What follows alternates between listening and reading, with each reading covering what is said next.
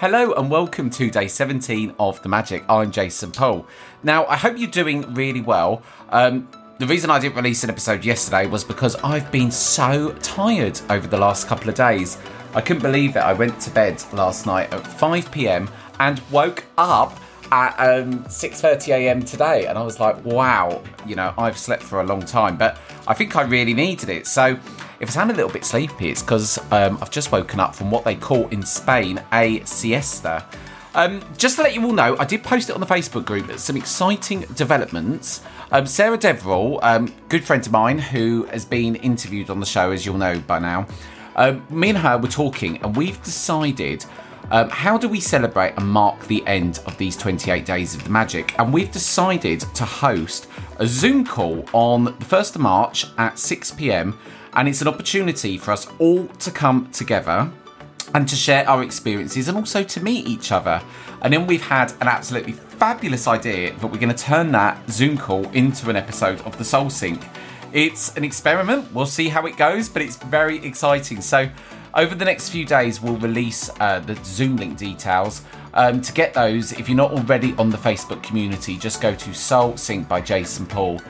Sarah and I are hosting it, and I look so forward to seeing so many of you there, and we can share all of our stories in regards to the magic. So when I opened up the book today and saw the chapter, The Magic Check, I absolutely love this day. Now, I've got a couple of interesting things to tell you about this day. So the part of the exercise today is you get a magic check, which is a blank check. It can be any blank check. It can be from a checkbook if you've still got one, but I don't think barely any of us still have checkbooks. I think they're a thing of the past.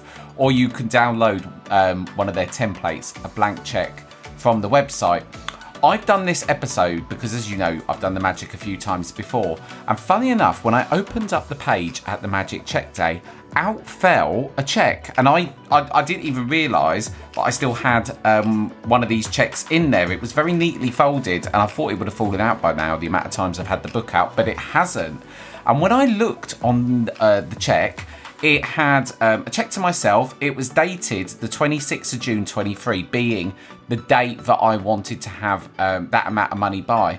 And it had on there a reasonable sum of money. And the craziest thing was I looked at that and realised around that day I'd actually got that money. So it kind of blew my brain. And I think at the time, because when I wrote the cheque originally, I think I wrote it about 6 months before the actual date of when I wanted the money. And I did actually get it. And is there any better way for the chapter to kind of speak more volumes? But I really believe in this day because I know that there's been times through my life where I haven't had a lot of money. And when I left the police, I was in a really bad situation. I'd bought a flat in London. I'd stretched myself beyond my means to buy this flat, and I must have had only £50 a week to live off, which wasn't a lot to buy food, petrol and whatever. And when I thought about going into recruitment when I first joined, I was making less money every month than I needed to live. So I was having to work in the evenings. And I can relate to what the chapter is saying about having negative feelings towards money. In actual fact, there's been a lot of times in my life where having the benefit of hindsight, which is such a benefit, hindsight is one of those things, isn't it? But sometimes you think to yourself, well, you'd never have thought that at the time. But I can directly correlate that there's even been times in my life where I've had a lot of money and a lot of material means, but I wasn't grateful for what I had at the time. And I've actually then lost that money and nearly got to the point of bankruptcy. And then once I got to that point of bankruptcy, I started to be really grateful for every single penny. And then my wealth suddenly skyrocketed again. Honestly, as we go along on this journey together on Soul Sync, you are going to hear some crazy stories about my life. Honestly, it's a roller coaster ride. I've gone from having nothing to having millions to nearly losing it all again to building it back up again.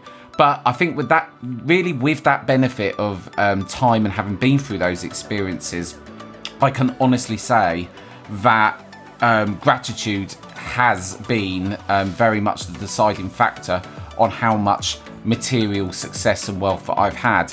One of the things that always jumps out at me the most was I'd got my company to a point after a few years where it was a multi-million-pound company, but the stress of it working all hours of the day, trying to manage loads of different people. I was drowning, and then subsequently I started to have very negative feelings towards the business and money in general. Then as a result of that, I nearly lost it all, and then, you know, I was grateful for every single pound again. So I think this is a great day to do, and I think there's something really powerful about the exercise of putting pen to paper and writing out your blank check. I think what the chapter says in regards to we come across money a lot of the time, and I think sometimes we're not even aware of how much opportunity there is to be grateful for money, because I think sometimes you only think of receiving money when you receive it as a bank transfer. But the chapter rightly says that it could be anything from a tax refund to a discount to someone buying you a coffee. There is a lot of opportunity, lots of opportunities to be grateful when it comes to money. So if you haven't done this, you might want to start off by doing just maybe a smaller, more modest amount of money, because, or whatever that might be through your lenses or eyes. Because I think it's a lot easier to believe it sometimes if you start off small. If you're going to put an absolutely whopping number in, you need to ask yourself, can you actually get behind that number and actually have belief in it? And I think what the chapter says in terms of putting your gratitude towards the end result of what you want is exactly right, because you do feel a lot more gratitude, and money is obviously only a means to an end. It's always the end product, the thing that you're looking to buy, the experience you want to do, perhaps the holiday you want to go on. So I love this day. I love it so much because it's worked for me twice, and I'm going to do it again now, and this time I'm going to stick the blank check right on my fridge. My fridge, honestly, if you saw it, it's like a shrine. It's got so many different things on it, and mantras on it, and affirmations on it. Every time I go in and get a naughty chocolate bar, which I shouldn't be eating, the fridge is a glaring reminder of that. I've got meal plans on there.